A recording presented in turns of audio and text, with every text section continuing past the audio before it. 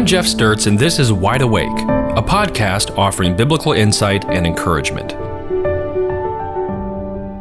On New Year's Eve, just 4 days ago, a man named Floyd found himself where earlier in the year he was not expecting to be. But before he knew it, a young man about 20 years his junior began to attack him, throwing punches at Floyd and landing a few as Floyd tried to defend himself.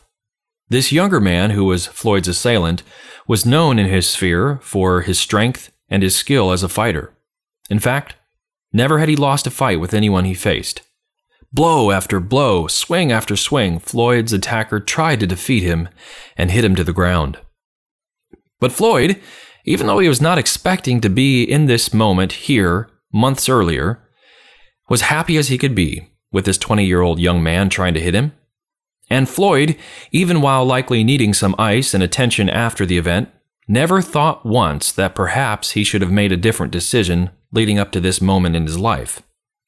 That's because Floyd, on New Year's Eve just 4 days ago in front of millions of spectators, was doing what he was born to do, what he loved to do, and in 139 seconds finished his mission, having come out of retirement for this event and delivered a technical knockout in a boxing ring against Tenshin Nasukawa, a fellow champion fighter. And, by the way, in the process earned himself a nice little exhibition prize to the amount of $9 million. Happy New Year's, Floyd Mayweather. So what are your New Year's hopes and plans? I'm not a person usually given to New Year's resolutions, not saying they're necessarily bad. I just find myself more inspired by reading a good book or hearing a good sermon, or simply coming to realize something that really needs to change in my life, perhaps through some sort of circumstance or experience. So I welcome the new year with optimism, just not promises. But I do have plans. I have things I hope will happen in 2019. For instance, I hope that I finish this large landscaping project in my backyard. I've spent a lot of sweat back there and would like to see it completed. I'm hoping our second child successfully graduates from potty training. I'm not placing any bets, but man, that would be a great day. Some of you more obsessive types maybe are just hoping to get through 2019 because the number 19 is sort of unsettling, isn't it? It'd be nice when it ticks up to a nice round 2020. Unfortunately, though, at that point we'll be hit with endless Lens Crafters and Warby Parker ads. I suppose things could be worse. But speaking of worse things, are any of you within the sound of my voice planning to do any suffering this year? Any of you planning to get punched in the face like Floyd Mayweather? Any of you planning for people to unnecessarily ridicule you, make up false accusations about you, beat you up and leave you on the roadside for the buzzards? Those really aren't the kind of plans we usually make. We don't plan for people to treat us wrongly on account of our religious convictions, or circle a week in our calendar with red Sharpie to be mistreated for trying to share Jesus' love with other people. But as a Christian, if we really want to live out our faith like those who have gone before us, and to live the life our Savior lived, we shouldn't plan on it not happening either. Listen to a man who we would say had his PhD in suffering for Jesus' name make this universal claim in his particular field of study as he recounts his own experience. Our professor Paul the Apostle, says, quote, "Indeed, all who desire to live a godly life in Christ Jesus will be persecuted, while evil people and impostors will go from bad to worse, deceiving and being deceived." I'm not sure if you caught that there, but the many times beaten and imprisoned Paul says to his younger mentee Timothy, count on it that everyone whose goal in life is to live a godly life in Christ Jesus will, not might, but will be persecuted. Of course, Paul's not making this up. He himself has suffered numerous times, and even if you think, well, Paul, that's fine for you, but that's not my gifting. I'm not the suffering type. Then consider what our Lord himself said about this. He says, "If the world hates you, know that it has hated me before it hated you. If you were of the world would love you as its own. But because you are not of the world, but I chose you out of the world, therefore the world hates you. Remember the word that I said to you, a servant is not greater than his master.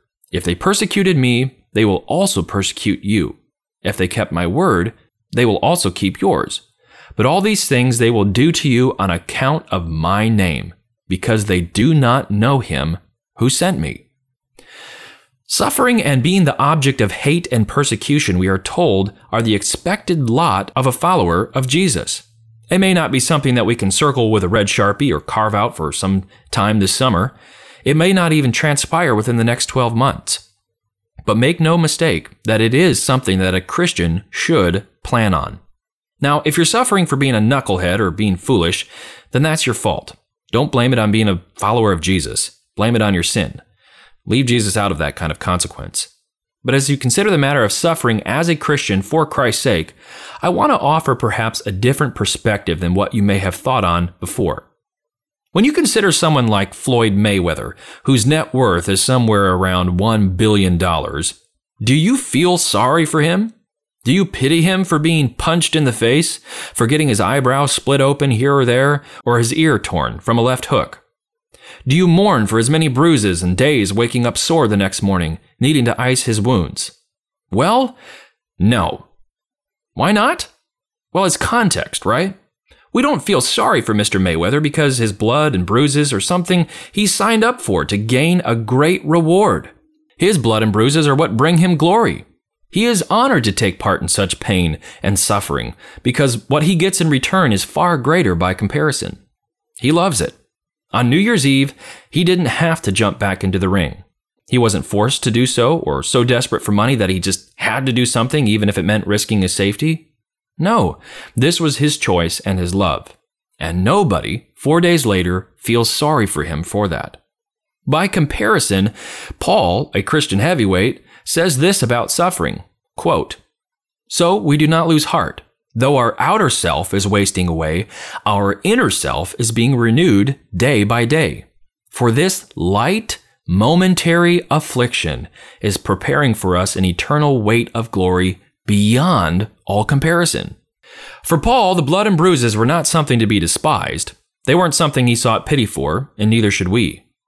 Paul, while sitting in a harsh Roman prison on account of his gospel ministry, says to the Philippians that his desire was to, quote, "know him," speaking of Jesus, "and the power of his resurrection, and may share his sufferings, becoming like him in his death, that by any means possible I might attain the resurrection of the dead." Paul didn't just want to put up with suffering. His goal, if it meant a better resurrection and entrance into glory, was to suffer for Jesus' sake. Our Christian brothers and sisters in places like China and Turkey and Eritrea and many other places suffer in ways we haven't yet, and we have a hard time even imagining here. But in a way, we should be a little jealous that they get all the action. If God so wills, we may just have our own rounds here in the ring here in the States. Some already have. And while we don't have too many instances of people actually getting bloodied and bruised or imprisoned around us in our immediate context, we nevertheless can, due to the fear of ridicule, obscurity, financial loss, or just being ostracized, can sort of cower from the fight, shrink away from difficulty, or disengage from the spiritual warfare around us. I think Paul would say to someone like that, "Kind of stinks to be you. You're missing out." So even though we can't put it on the calendar in red Sharpie or schedule it into our busy lives, and we don't go seeking suffering, let us head into 2019, not avoiding suffering for Jesus' sake, but perhaps praying that God would be honored by not letting us shy away from a round or two in the ring. For us, we have a great eternal weight of glory awaiting us, and for our Lord, in our suffering, He is more glorified. With that, Happy New Year. Thanks for listening. If you don't know what it means to know God personally, please don't hesitate to reach out. And we'd love to show you from the Bible how you can know God. You can email me at info@wileygospel.org. And if you're not plugged into and regularly attending a local church in the Wiley area, I invite you to come out and visit us. You can find the times and location on our website, wileygospel.org. I look forward to sharing with you more encouragement from God's Word here on Wide Awake.